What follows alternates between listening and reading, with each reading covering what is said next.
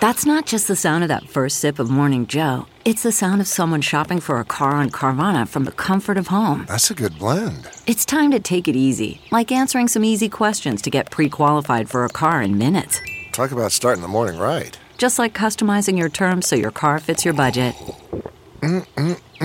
Visit Carvana.com or download the app to experience car shopping the way it should be. Convenient, comfortable.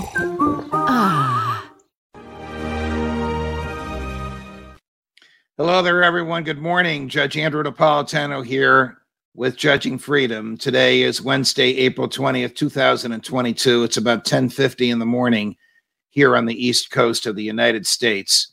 A couple of hours ago, 3,000 miles from here, a British judge in a British courtroom in London signed an extradition order granting the request of the Biden administration Department of Justice, which piggybacked a request of the Trump administration Department of Justice for the extradition of Julian Assange from Great Britain to the United States.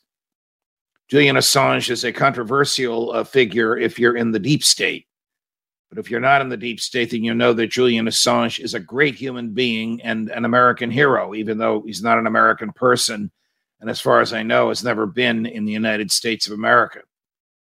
Julian Assange almost single-handedly exposed the murder of civilians in Afghanistan and Iraq by the Bush administration. Now, here's how all of this went. He had a Confederate in the military named Chelsea Manning. Well, the name is now Chelsea. Chelsea has undergone a sex change operation and had another name. But Chelsea Manning, when Chelsea was a male, and had a top security clearance, was giving this information to Julian Assange, who ran a sort of avant-garde, almost bohemian journalistic entity called WikiLeaks. And WikiLeaks then took this information. This is years later, and revealed American drones were targeting and killing civilians. And the killers, the people who actually ran the drones, were laughing about it, joking about it, and gloating over it, almost to the point of saying, watch this, watch this, watch this. And then you saw an innocent human being vaporized. All of this occurred under the Bush administration and caused a tremendous furor. Chelsea Manning was indicted for espionage, which is the theft or the failure to care properly for national security secrets, and he pleaded guilty and was sentenced to 45 years in jail. And then President Obama commuted his sentence, so he was immediately released from jail. By then, he had undergone the sex change operation. Now, whether or not the government should be paying for sex change operations for prisoners is another story, but they did in this case. He came out as Chelsea Manning, as free as the rest of us. So what about Julian Assange? Well, the Supreme Court has ruled that if a thief steals national security secrets and gives them to the media, and there is a genuine, realistic public interest in knowing the secrets, and the media publishes the secrets, the media does so with impunity. The thief can still be prosecuted. This is the Pentagon Papers case, when Daniel Ellsberg, a civilian employee of the Department of Defense working in the Pentagon, stole national security secrets showing that LBJ, President Lyndon Johnson's generals, were lying to him and that he was lying to the American public. Now, this happened after LBJ was out of office and the generals had retired. It happened in the Nixon administration.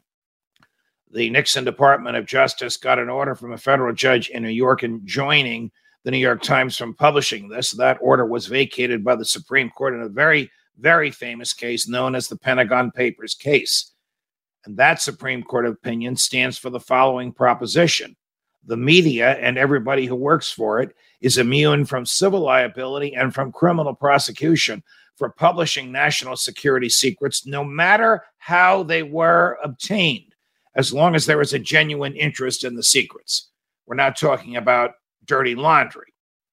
We're not talking about generals' private behavior. We're talking about the misuse, abuse, and criminal use of government authority by military and civilian officials.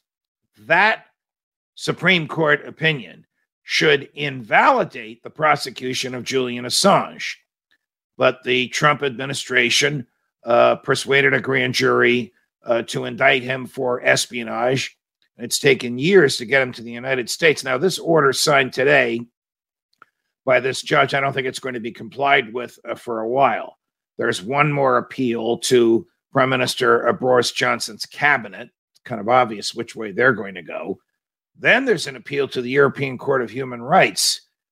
Even though Britain has left the European Union, it still is a signatory to the treaty, which gives authority to the European Court on Human Rights, which could very well invalidate the extradition order. Interestingly, after hearing a year-long trial about why Julian Assange should be extradited, a British judge denied the extradition request and ruled in favor of the Americans, because the British judge found that Julian Assange could not get a fair trial in the United States, and that if he were convicted, there's no guarantee that he would survive the conviction. Why? Because the CIA attempted to assassinate him before he was arrested in London when he was holding out in the basement of the Ecuadorian embassy. It's a long, tortuous story. The bottom line is, if you love freedom, if you believe in transparency, then Julian Assange is a hero. He should not be prosecuted. He should not be in jail. He should be as free as the rest of us. We'll see where this goes. Judge Napolitano for Judging Freedom.